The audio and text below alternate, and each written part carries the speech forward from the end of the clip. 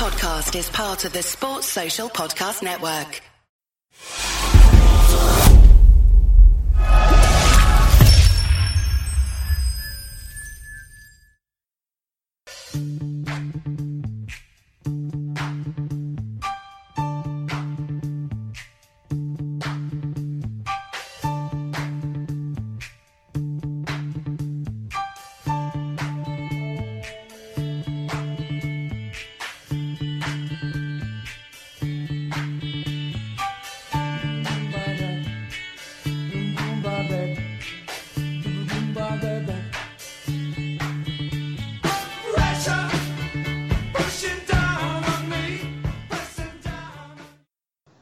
Hello everyone, welcome to Pro Plus Live, and we have a panel for you on this show, and we would love you to get questions in down in that chat window on your Facebook. We've tried to mix it up with this show, and we've got AI contributors with varying expertises. Mo Chatra first. He is the money man. He is the guy that's going to take all your questions on all things finances, and we have some prepared. And Mo's going to stick with us until about 9 o'clock. He has got to go and check the first edition of the Financial Times, so he won't be hanging around too long. This Liverpool stuff's only part of Mo's money expertise. So we'll have Mo Chatra for half an hour, so we'll try and get his questions in first. We've got Dan Kennett, the Liverpool-based stat man, an analyst who puts all the numbers together for everyone on AI Pro. Hi, Dan. It's the guys have been watching intently, and I see they've been commenting on the Facebook, so this is their moment to shine. And we've got Simon Brundish, our resident sports scientist, and Simon will be happy to answer anything you have on fitness-related stuff, on the return of football in Germany, in the UK, wherever you want. And we've got Dave Hendrick. Dave's not joining us on video, proving... Finally, I think conclusively, Dave, we can say that you are the more rural of our rural island bunch, because there is no way your broadband would cope with video. No, absolutely not. I live rural. Downey is a townie. And there wasn't one jitter on Trev's video feed earlier with Jan and Steve McMahon. So I think that shows that argument's been put conclusively to bed now. And Dave is here to answer anything you have on transfers, on scouting. I mean, this man watches more football than probably most of us eat meals. So it's going to be very interesting if you've got any questions there for Dave. So we'll kick things off, and we're going to go to a question that Dan has asked of Mo straight away, because we'll get right into Mo straight away. Do you want to ask it, Dan? Do you remember what it was, or do you want me to fire it in? I do, actually. It's because it's lockdown related, Mo, because lockdown's changed everything for the whole world anyway. But for the Premier League, has it shown us that the Premier League is a very, very large financial bubble? Because we have the situation where we're restarting primarily because of TV money, and how close is that bubble to bursting? And if it does, so if it doesn't burst, though, but what would we have to change next season to manage this better in the future? Great question. Okay, there's so many variables out there at play at the moment when it comes to all types of revenue, not just match day, but even commercial, TV, the whole lot. It's all in a state of flux. So if we could just take it very quickly, segment by segment. So with the match day, worst case scenario, no games with fans for the whole of next season. That's £82 million for Liverpool FC as a hit straight away. Massive. Then you talk about TV. So if broadcasters are saying, well, okay, you're not delivering the same product that we signed up to, and we want a 10%, 20% discount, then in the case of the Premier League, the £170 million that Liverpool will be making for winning the Premier League, hopefully this season, will then become £34 million less next season. Again, a huge chunk of change. Champions League money as well. That's, again, very, very significant. Commercial, we're just about to enter into a deal with Nike. So when you wrap all of that up together, and then you consider the fact that the wage bill alone for last season was $310 million, will probably be in the same region for this season, and we are still paying off transfers from seasons past. It becomes very, very tight in terms of balancing the books. Whereas had the season carried on as normal, there would have been no such issue. So everything is in a very difficult position for the club, and that's why I can understand why they've been reluctant to pull the trigger when it comes to the Timo Werner deal. Cheers, Bob. Yeah, good answer there, Mo. Let's stick on the pandemic side of things, and let's open this up to the panel. I'll come to Sai and Dave first. Does the panel think, this is from Raghav on Discord, he says, does the panel think that this pandemic will cost this Liverpool team and the Klopp era a chance of being one of the greatest all-time teams? Rag states that his reason behind this question is over next season logistically looking tricky at this stage, and 1 year out of these players' peaks potentially wasted. Is this a chance for City, United, the money teams to jump ahead with their deep pockets? Let's let Sai have that one first, and then take it to Dave. I think if anything, it might actually give us a little bit of an advantage. Because our players, we run hot, we keep the same players, a very small group playing over and over again, and it gives us a chance to get Ali back in the team. It gives us a chance for Mo and Virgil and Robbo to rest up a little bit and finish the season in style. It disrupts everybody else's plans. It's going to hugely disrupt the transfer window this summer. I think it's good for us. I think it's good for us for this season. I think it's good for us for next season. I'm not worried at all. I'd agree with Simon in terms of this season and next season, but I think that's quite short-sighted. I think the long term is where we need to be looking. Klopp has signed a long-term contract. Our players have long-term contracts, and I think what this does potentially do, if we decide to become very frugal and the likes of City and United are willing to just go and spend their way, back into the conversation, is it enables them to shorten the gap. In a natural order of things, when we would be operating the way we are, they might be able to cut back, 15-20% of the gap each year, and eventually 4 or 5 years down the line, maybe then United are back level, head to head with us. The way this is going to work out, if we're not going to spend any money, 2 years they can be back pretty much ready to challenge us because of what we're losing out on here. And as well as that, we've got a number of players who are pushing on towards 30. They're all going to crest around the same time at that age, and really and truly, we needed to be looking at this window and next summer to ensure that we had the players there to just continue that on. If we're not going to do it this summer, then it leaves double the work next summer, or you push it on into the following year, in which case you risk 1 or 2 starting to decline. It wouldn't be hard to see a decline in a couple of the midfielders. Maybe as he gets a little bit older, Mo or Bobby start to become a little bit more susceptible to injuries. I don't know. I think for the longer term, looking beyond the next 2 years, I think looking 4 or 5 years, I do think it does harm us. If we're going to sit in our hands this summer, I think it's going to harm us. And Dan? It's a really good question, because our players, as the question said, is they are peaking. They are coming to peak ages now, especially the front three. This is the prime of their career right now.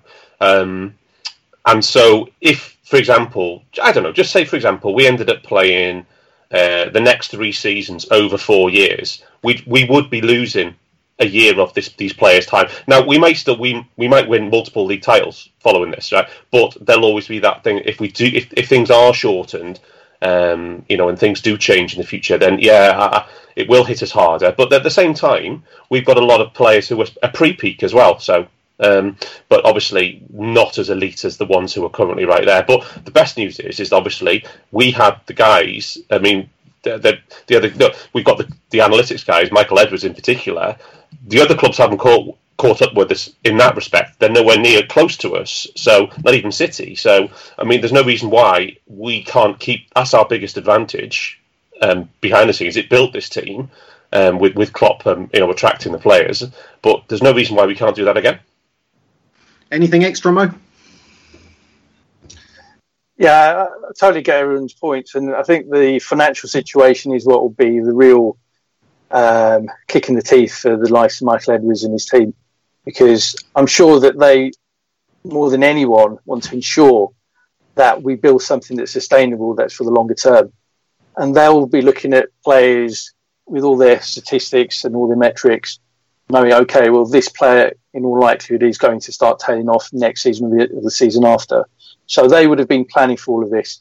But those plans will certainly without question be affected by the financial situation arising from the current crisis. So that's the only thing that will be a difficult one for us to compete against the likes of City and against the likes of United, because we don't have the deeper pockets that they have.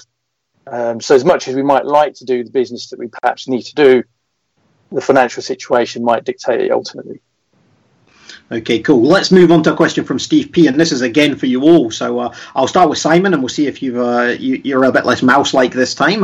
With COVID-19 likely to impact football both in the short and long term, could each panellist state one rule specific to their field of expertise that they'd implement or change for the good of the game? In regards to COVID? In regards to the rules generally going forward, if you could change one rule that would effectively be to the betterment of football. Obviously, there's things like 5 substitutes have come in. Would you like to see that continued? Is there something else that you would like to see done in regards to football going forward on the back of this? Is there a change that this could lead to for future? I would like to. My favourite rule change would be the whistle goes when the ball goes out. Oh, really? So you'd like the clock stopped at that point? Yeah. We averaged 52 minutes of ball in play time. There were games last season that had this season that had 43 minutes of ball in play. Wow! Catch up, dudes, and we got the fittest team in the league. That's the biggest thing I would like to see. Biggest difference. And Dave, I can only assume those 43-minute games involved the likes of Sean Dyche, Roy Hodgson, Nigel Pearson, and the dinosaurs of British football. I do like that one. I'd like to see the transfer window go back to everybody being aligned. I think the window needs to open on June 1st for everybody, all countries, regardless of, and not this thing where it opens on June 1st for domestic business and not till July 1st for European business. June 1st, window opens, do what you want to do.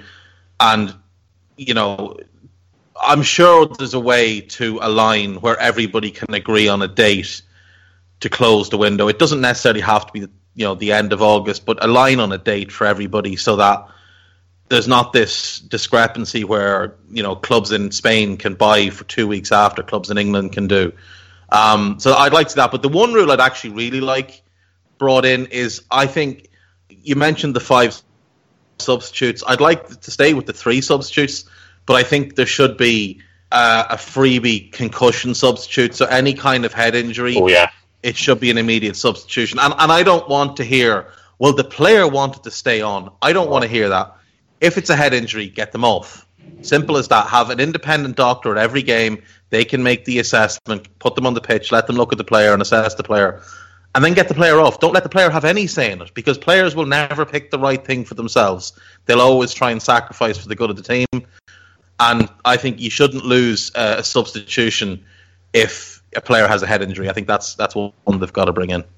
That's a great shout. I think, Dan, we've seen that, haven't we, Dan, in cricket? They can actually now bring a concussion substitute in at any time, and that guy can bat and bowl, which was never a thing that any sub-fielder could do before. No, that's right. And it is football's got to move with the times as well, because if you're in the NFL, and you have a concussion, even if you're the best player on the pitch, you're forced to leave the game, and you just have to deal with it. That's a brilliant shout from Dave. Just on the question, though, I definitely wouldn't want to see the 5 substitute thing become permanent, and I wouldn't want to see larger substitute benches either. I think because it just concentrates more and more and more into the mega squads of the big teams. I think it would be a very bad thing for general competitive balance in the league. But in terms of COVID, there's absolutely no impact at all on analytics, because analytics, everybody can just work from home anyway. So it's so Michael Adams has got his bloody lab palace in his house, and all the other guys still doing their stuff, and maybe you couldn't work in a Hadron Collider anymore, but And Mo, what about you? And it can't be anything to do with 40-minute halves or no fans at the games. Just not a simple one like banging elbows instead of the usual kind of greetings that they normally come out with. So nice, easy ones. Okay, let's move on to some questions from Ali Golino on Discord. He's got one for you, Mo, and he said, would a double swoop for Timo Werner and Jadon Sancho this upcoming transfer window be financially feasible for the club? And now, I guess the answer to this may have changed. I think you've asked this one before. Yeah, well, could Liverpool do it if they really wanted to? Yes, they could, despite what's going on at the moment. The reason why is because with large transfer deals these days, big clubs like Liverpool are able to go to funders to basically finance deals. So if Liverpool wanted to really sign both of those players and get a funder to pay those transfer fees, they could do that, but then they'd have a very large liability to pay off over the next several years. So the likelihood of signing both of them, I think, is extremely, extremely small.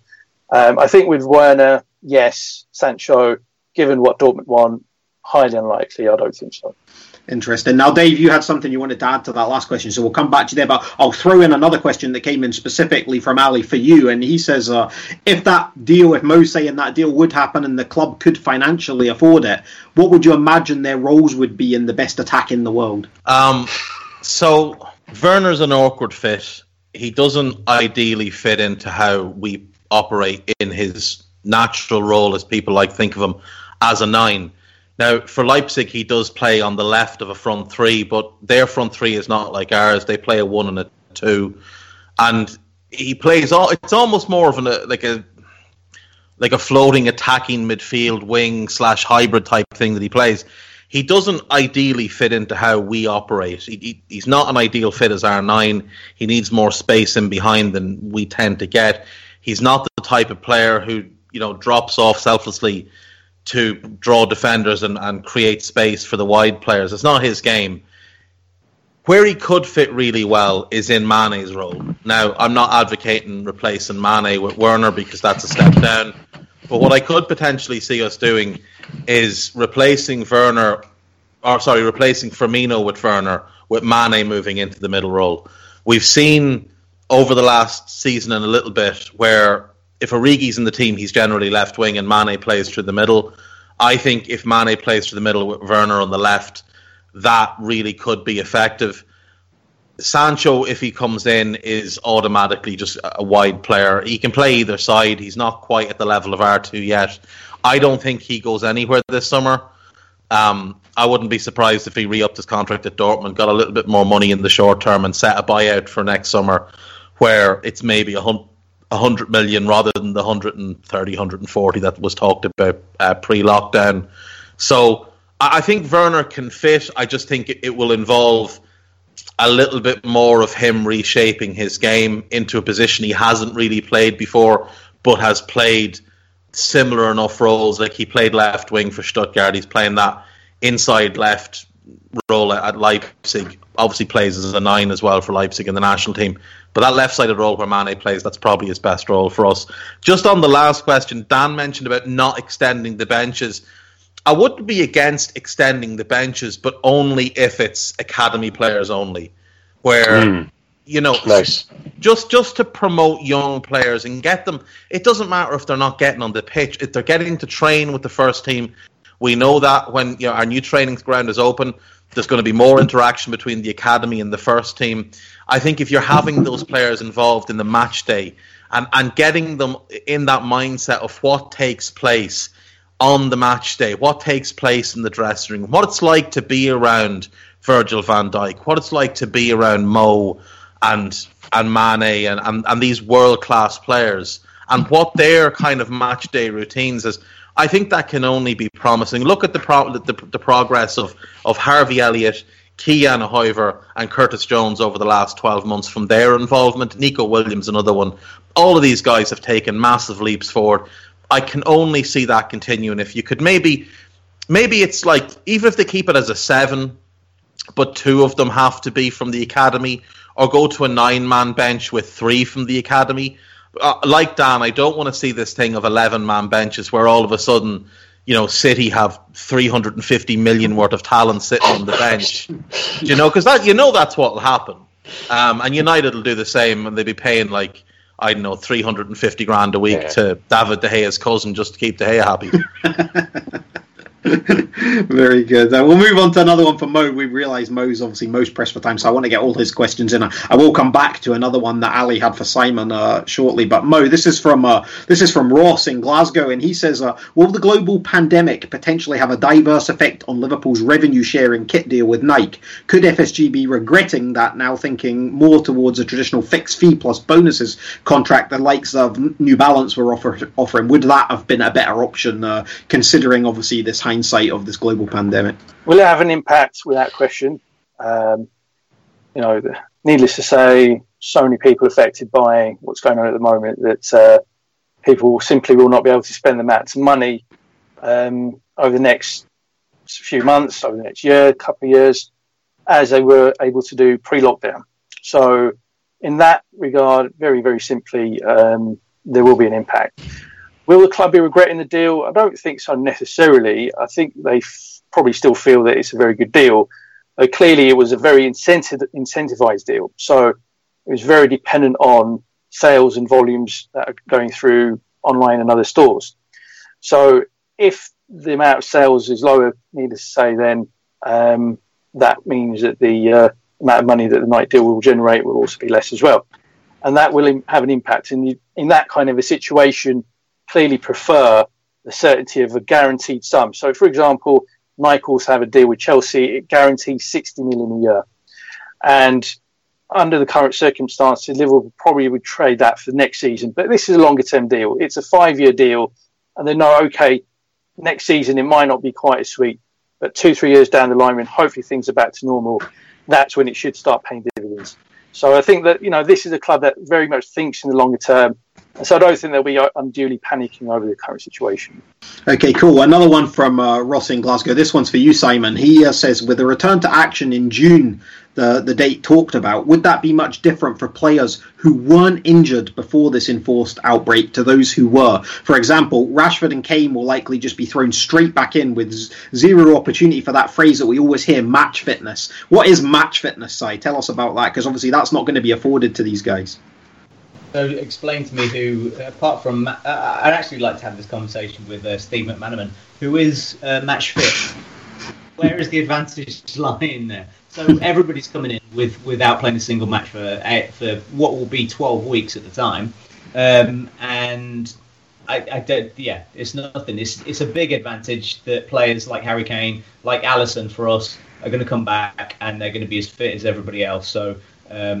There's no big advantage for anybody, I think. Apart from we've got Alisson's, it's always an advantage.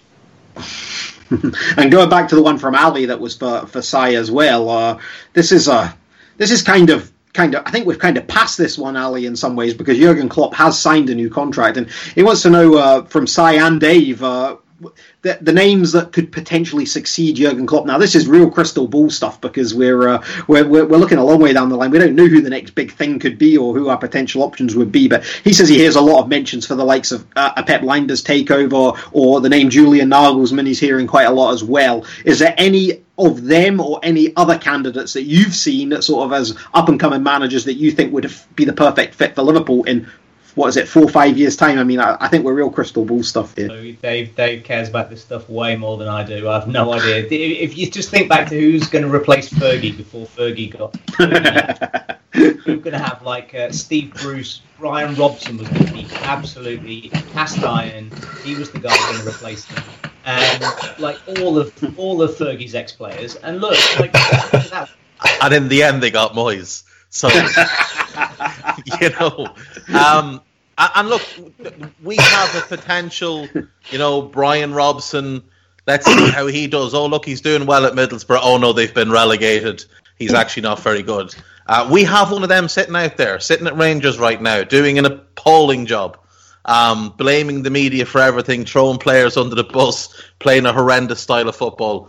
If Steven Gerrard is your pick to be Liverpool manager, please don't ever speak to me again. For me, Nagelsmann is the obvious one because he's just had such a meteoric rise. The job he did at Hoffenheim was incredible. He's doing very, very well at Leipzig. His age obviously lends itself to being a long-term kind of, appointment. I think from a tactical innovation point of view, him and Pep and Lijnders together could be very, very special, and their styles, their preferred, formations, preferred styles of play, they link up very, very well. I think Marco Rose at Gladbach is worth strong consideration. He is, he's a Klopp apostle. He absolutely adores Klopp, played for him at Mainz, knows him very, very well. If you watch Gladbach play, there's so many different things they do that we do.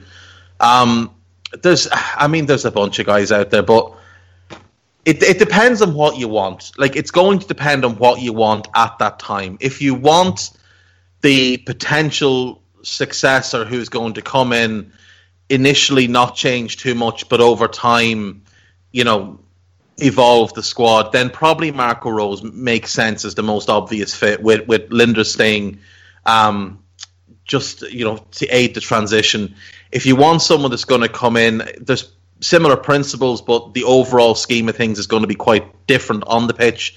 Nagelsmann is the one that makes sense. But if you want to make a splash, if you want to just say, look, we've had one of the best managers in the world, we're going to keep doing that, we're going to get someone else who's one of the very best, Antonio Conte or Simeone are probably the only two, because you're never going to tempt Pep, you're never going to want Mourinho anymore.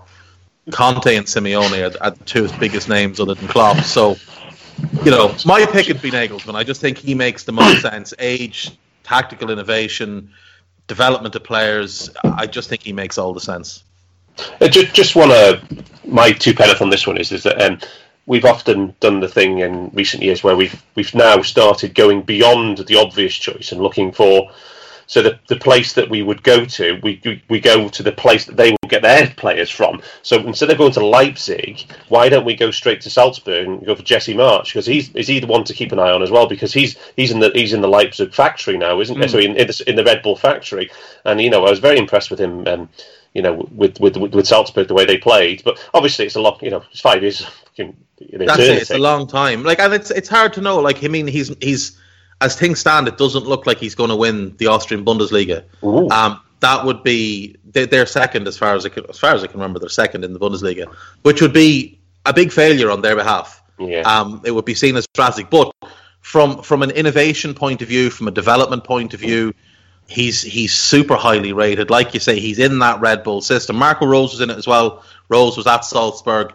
Everyone thought he'd get the Leipzig job, but they decided to go for Nagelsmann, who was the shiny toy, and Rose took the job at Gladbach. But yeah, Jesse Marsh has done. I mean, when you see the youth development and how well Haaland came along this season, the jump in Minamino, Dominic Szoboszlai, what he's accomplished this season, and a couple of these other good kids. Yeah, from that point of view, Jesse Marsh absolutely is in the conversation. And as you said, 5 years is a long time. There's going to be someone who's working as we speak as an academy coach or as an assistant manager somewhere, who's waiting for an opportunity, who'll get an opportunity somewhere, and who everybody will step back and go, wow, this guy is phenomenal. So yeah, there's definitely the Werder Bremen coaches we're keeping an eye on as well. Great, thanks guys. Coming back to Sai, this is a question from Stephen Wensley, Sai, and he wants to know how effectively can teams train in small socially distanced groups of 4 or 5? From a physical perspective, it's no different to any day of the week. So there's no real barriers there. But it gives us a bit of an advantage given how well our system is learned, developed and refined, how often they've been doing this for years now. So it will just be second nature coming back in. So it will be a tactical issue rather than a physical one, playing in 5. And don't believe the hype, it will be for 5 days at the most. They'll be back in normal. It'll be normal by the week.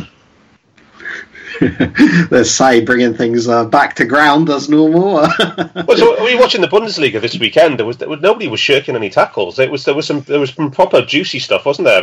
I mean, there was the BT Sport commentators seemed to imply that they were. Did anyone else pick that up? I think the first 10 minutes of the Dortmund game was a bit cagey, but in some of the other games I watched, there was some. It was like, okay, this was like a normal. It's just like steaming into each other. So I think the players are just operating on instinct, and once they get out back on that pitch, it doesn't really matter. Good stuff. Another one from Ross in Glasgow. This is for Mo. We'll let Mo answer this one, and then he can shoot off to get that first edition of the Financial Times. Mo, he wants to know what level will clubs start to be affected by a lack of attendance at games? Sai has been on another show recently, and he said to me that his feelings are that we may not see fans inside grounds again until the start of the 21-22 season. You know what I mean? That's a massive period of waiting before fans are in stadiums. What level will clubs be massively affected by that? Are we talking Premier League, Championship, League One, League Two? Where does that pinch really start to be felt? Well, I mean, for the leagues lower down, we're talking potentially going out of business territory. The lower leagues, League One and League Two in particular, match day income is their biggest revenue earner. TV money compared to match day is relatively meagre. So that would be the death knell for so many of these clubs, unless there's some other way to keep them afloat financially. So that's how big an impact there would be. For the Championship clubs, they already deal in very difficult financial circumstances. Many of them have wage bills alone which exceed revenue. Some of them have wages to turnover ratio of 150%, things, ridiculous ratios like that. They also would be in very deep trouble. Even a number of Premier League clubs would be in a lot of problems as well. But for Liverpool, match day revenue plus some of the commercial through the shop on a match day, we're coming close to a £100 million hit. So with that kind of money, Liverpool would be able to sustain the wage bill. They would be able to sustain other things, but spending on transfers and then all the installments that come with that, they'd have very little money to spend on transfer dealings. And that's why not only Liverpool, but I think a lot of the other Premier League clubs need to look at alternatives to matchday revenue. And one of the things for me is about going to the broadcasters and saying, okay, well, for these matches that are not normally shown on TV, the 3:00 Saturday games, can we have the ability to sell the rights for those games via the internet or other things? And that might help across, on a global stage, generate, maybe £1 million, £2 million per match. And that will at least help to mitigate the impact of £80 million of matchday revenue being lost. Me and Gags talked about this on Old School recently, and what we were suggesting was, if you take, because obviously, Sky and BT, they've bought their games, they know what games they're getting.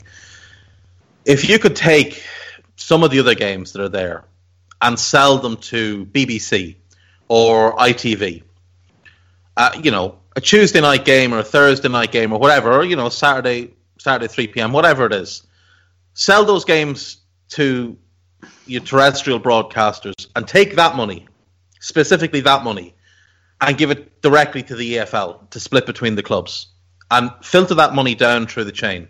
Because, like Mo said, we are at a massive risk of clubs like Chesterfield, clubs like Shrewsbury, who we played in the Cup. There's a bunch of these clubs that could very seriously go out of business. We could look at, everybody saw how heartbreaking it was to watch what happened to Bury last summer, what almost happened to Bolton. This summer, we could have, 5 of them? There could be 5, 6. And these are not fly-by-night clubs. These are historic clubs that date back to the 1800s. These are clubs with great tradition, incredible local fan bases, fantastic old-style, old-school stadiums where you get a very different match-going experience than you do at Anfield or Old Trafford with the glitz and the glamour. At these older grounds, there's just something magical about them. And as fans of a Premier League club, we only really get to see them if we go to an away cup game or whatever, or if you live local, you might go. But I think it's a real opportunity for the Premier League to say, look, we actually do care about the rest, because without the rest, there's nothing holding us up. If we don't have, it's not just having all these clubs, it's the potential for all these players and what could happen to those players. A lot of them might just leave the game altogether. You could get academies that shut down and players are just that distressed that they just walk away from the game.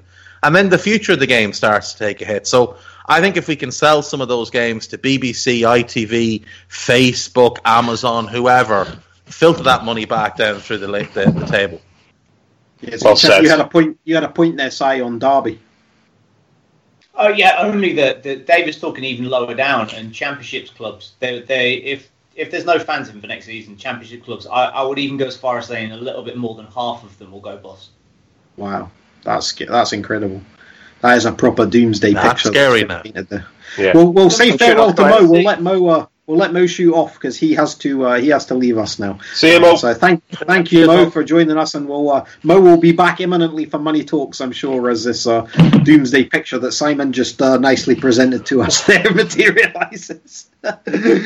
I'll throw another at you, Si, as you seem to have sorted your sound issues, and this one comes from our man in Madrid, Adam Petruccioni. Adam wants to know if you were the head physio at Liverpool Football Club right now, and they clinch the Premier League quickly when football does resume, would you be recommending that to Jurgen Klopp that they sit out their key players until the next season actually resumes? No. The footballers, they're humans, and the thing they like to do in the world is to play football. The thing they get intrinsic psychological reward from is being good at football. There are records they'll be chasing. They want to be legends. They want to be they love this whole thing of actually kicking a ball around. You're going to take that off them after you've taken it off them for 12 weeks already. It doesn't make any sense at all. People talk. I understand where the thinking comes from, but you're playing Championship Manager. No chance that Mo Salah is giving up 8 games, and Saudi. Imagine Mane. You're taking 8 games off him for finishing top scorer in the league. No.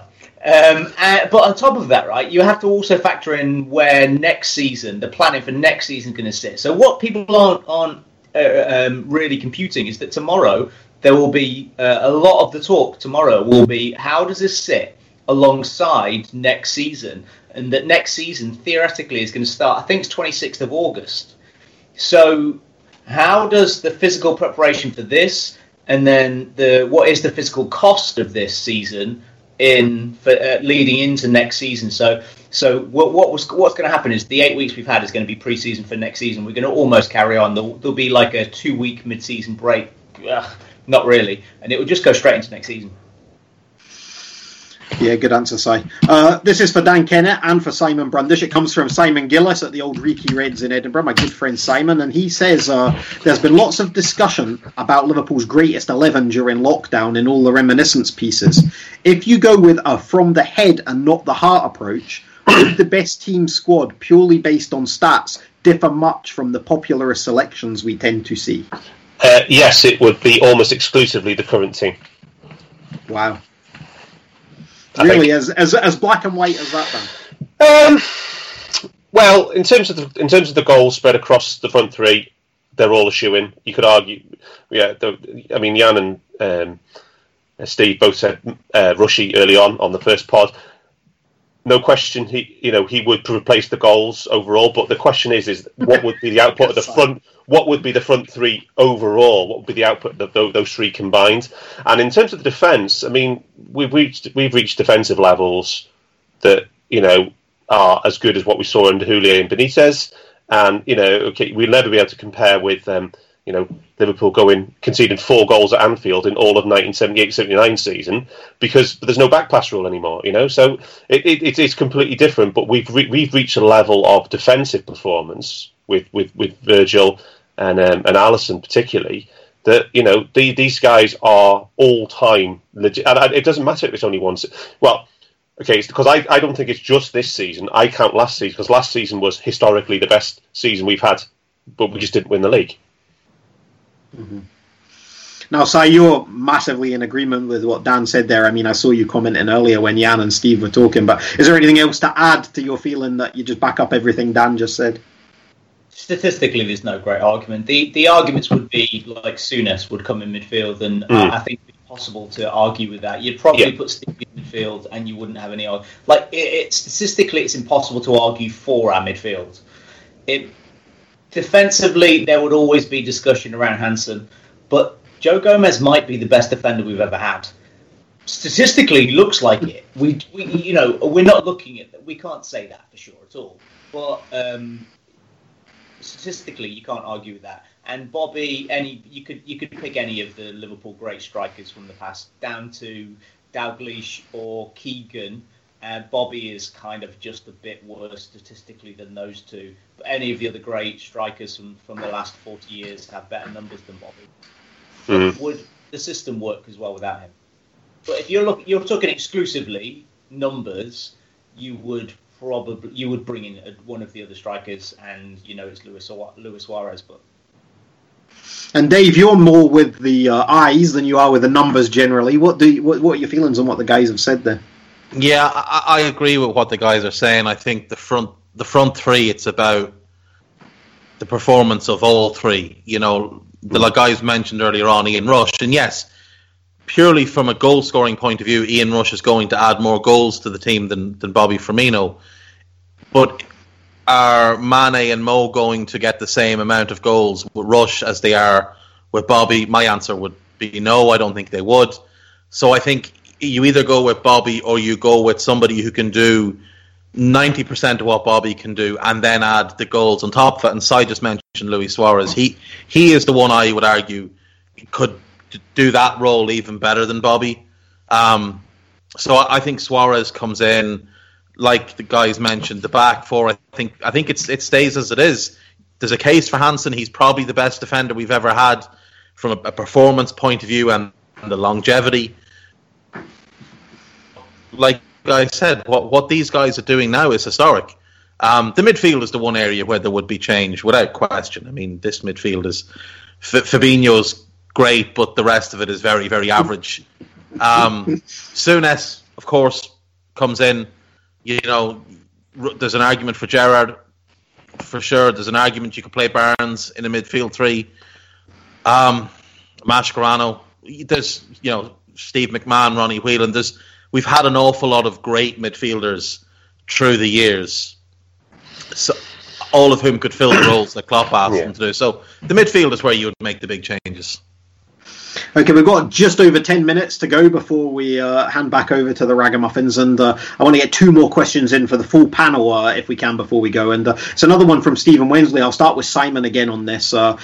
Simon obviously is from a business perspective as well as a fitness perspective. This one, he says, if a player refuses to play because of COVID, should you continue to earn or pay their full wage? I think Darth will have probably a better answer than me. But my fundamental belief is no. If you were a teacher and you refused to go to work, then unless you could prove that you were sick, then you wouldn't get paid. And in this current climate, there is a chance that if you worked in an office, you might be able to get furloughed. But if work is open and the government, you hit the employer hits all of the government's criteria to get your COVID secure status, go to work, dude. Go on, Dan. Well, it's not just a football problem, is it, Eddie? It's a every industry in the UK problem. The issue is that footballers are much higher paid than everybody else in the United Kingdom. It's such a tricky one.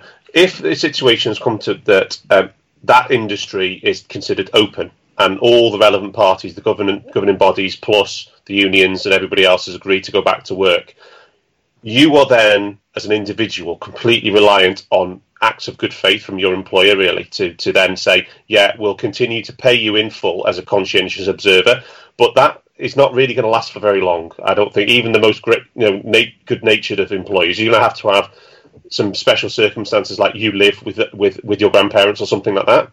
Now, I'm sure there are footballers who live with their grandparents, but I don't think there's any playing for Liverpool, and there's probably very few in the Premier League in that situation. So yeah, this is a societal problem, and this is going to be a big story for the back half of 2020 in everybody. And it's amazing, Dave. We've hardly heard any of that from Germany. I do read some of the stuff that's been going on in Germany just with a sort of half glance, but we haven't seen any of that from the German clubs that are in the bottom three and potentially about to be relegated. But yet we're seeing it constantly from players that are in the bottom three in England, and some of the top players as well, in fairness. Obviously, we've heard from Raheem Sterling, Sergio Aguero and guys like that recently as well. Yeah, I mean, it's a tough situation. It doesn't help that the UK's response to this has been, an abject failure, and that the government are literally making it up as they go along and then trying to rewrite history at the same time. Whereas in Germany, you've got a very competent leader. You've got maybe the best leader in the world right now in Angela Merkel, and their way of dealing with COVID has been just so much better than it has in the UK. And not to laugh, because it's been fairly poor here as well. But I don't know. Should you pay the wages? No, is the answer. No, you shouldn't. They get paid to play. They don't get paid to sit at home. I'm not sure I agree with paying them the last 12 weeks or whatever. In full. Yeah, in full. I don't agree with it. I think they should have been paid a percentage, like everyone else. Like especially here, like we all got furloughed. We got paid a percentage of our wage. You get the same money to sit at home. But at the same time, I don't think it's right to force a player. But let's be very, very clear. No Premier League player is going to fall on hard times by not getting their full wage for a couple of weeks.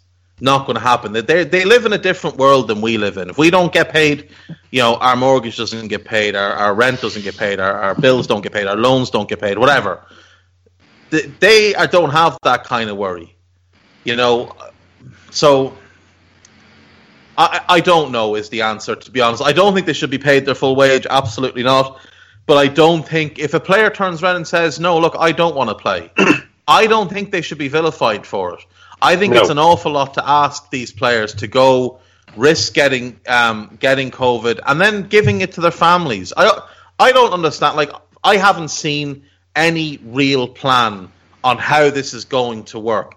I don't think it's going to work in Germany. I think we're going to end up seeing it shut down, or an awful lot of cases come out of it. We've already seen Dinamo Dresden, the whole squad had to go in to quarantine. I think we're going to see more of that. The only way I can see to do it and do it properly is to hold it all in one place, which is probably St. George's, where you have all the teams there and you lock everybody down until the season's over.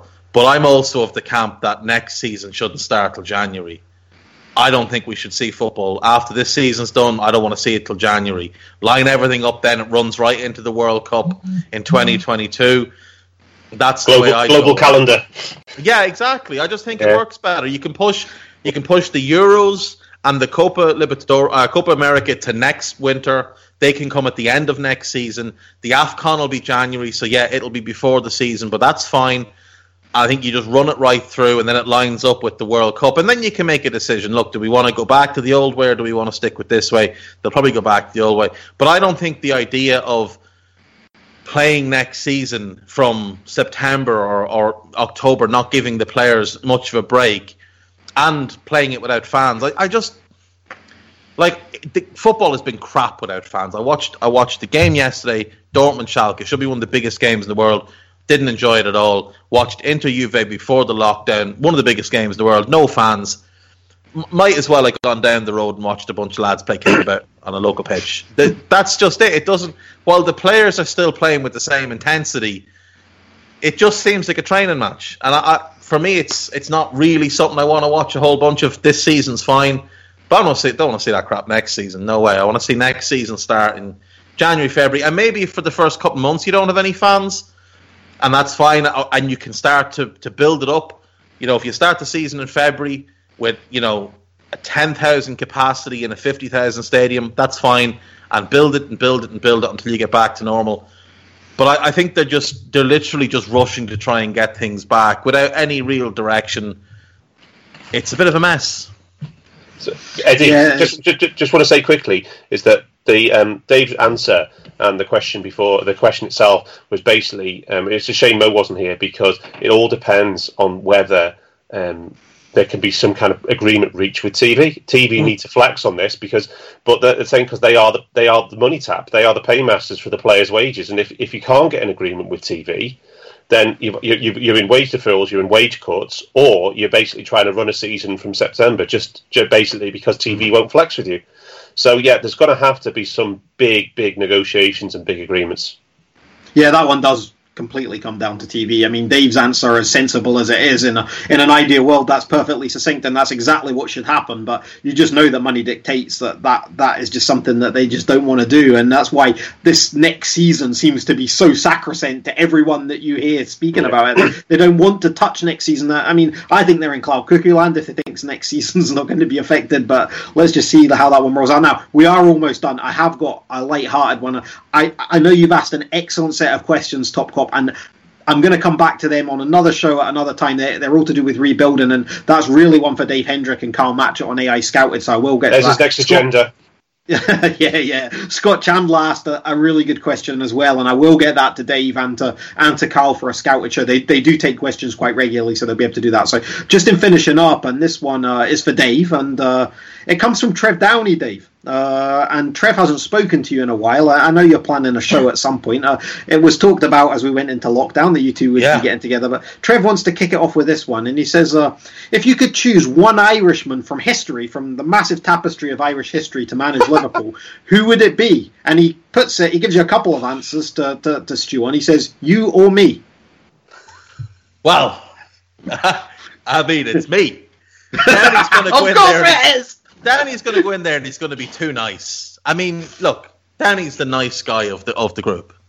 And Trev's going to go in, he's going to be like Roy Evans. It's all going to be real nice to watch. But at the end of the day, he's going to finish fifth. And I'm going to go in and I'm going to rule with three things. Fear, violence, and fear of violence. And if you don't think I'm bringing home some silverware, you're crazy. And the only alternative to me from our great history in Ireland is Michael Collins, because again, who's not going to play their best when he's got 11 assassins stood next to him going, you can either play well or you're having a chat with them boys. So that's it. Brilliant. Brilliant. So that was a light-hearted solution. I hope Trev will be happy with that answer. I'm sure he will be sitting in his field in Urban Ireland. Now it's just a garden. It's just a garden. It's not. It's a big garden because he's got loads of money. He calls it a field, but it's a big garden. I have a field. Dave, you need to back it up with photos and videos. That's the issue here. I know they're going to take about 3 weeks to upload, but that's the problem. That's the problem. Tandon has seen the country manor.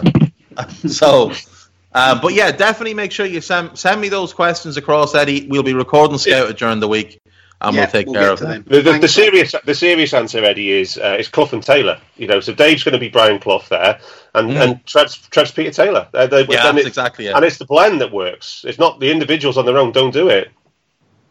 Yeah, very good answer there, Dan. So let's finish up before we go over to the Ragamuffins for their first ever recorded version of You'll Never Walk Alone. And then you're going to get Ben Burke from Boss Night. He's going to come on and do about a 45-minute set. All of the top songs that you've heard in recent times, that stuff that you heard out in Madrid in the fan park, all of that. Ben's going to do all that. It's absolutely sensational stuff that you're going to get from Ben. So do keep it tuned. And then there'll be Late Night Desi with Gags Tandon, Cam Brench, and Harinder Singh probably singing.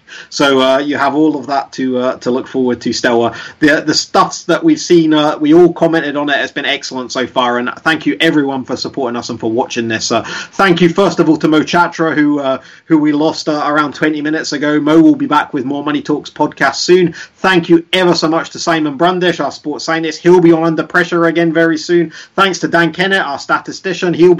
We'll be giving him the numbers, the viewing figures. He'll be comparing that to all sorts of other things like what the TV is doing, what's for songs of praise tonight, matching up things and seeing how it all compares. And he'll come up with some excellent statistical analysis on that. And thank you to the wonderful Dave Hendrick for his chirpings as well, and that fantastic last answer there for Mr. Trev Downey. Thank you, guys. Picture you can see behind Dan Kennett, that's not a background. That is literally just reams of numbers spooling away. And, it's like the Matrix. And that's what it all looks like. That's the reflection from Dan's eyes that you can see. That's how he deciphers things. And for more of these guys, photo of Dave, that photo of Dave is where he is in the queue to audition for Vikings. That's an old. That's my short beard as well. That was when he was 6 years old. Thanks for watching, everyone. For more of these guys, and they are fantastic. They are proper deep dive guys on Liverpool Football Club and football in general. They're all excellent in their own right. 30 podcasts a month are roughly Anfield Index Pro. You can get 30 days absolutely free, and it's AnfieldIndexPro.com. Thanks for watching. When you walk through a storm, hold your head up high, and don't be afraid of the dark. At the end of a storm, there's a golden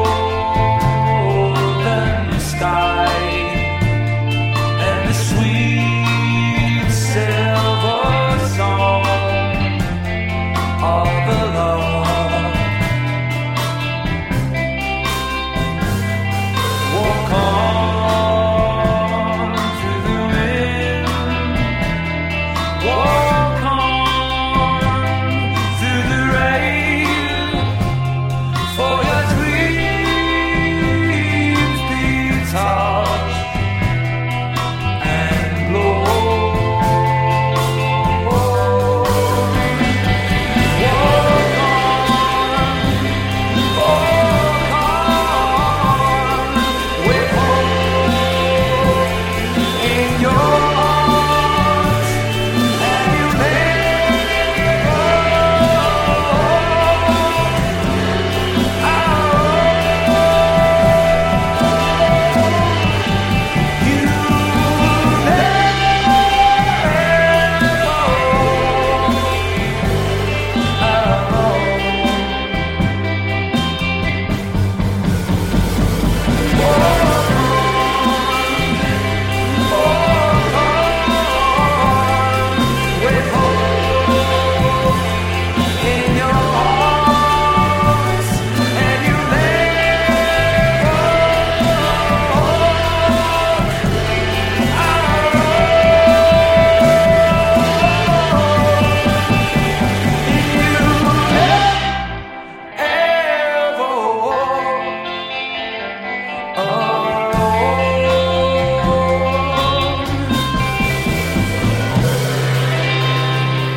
what the rest?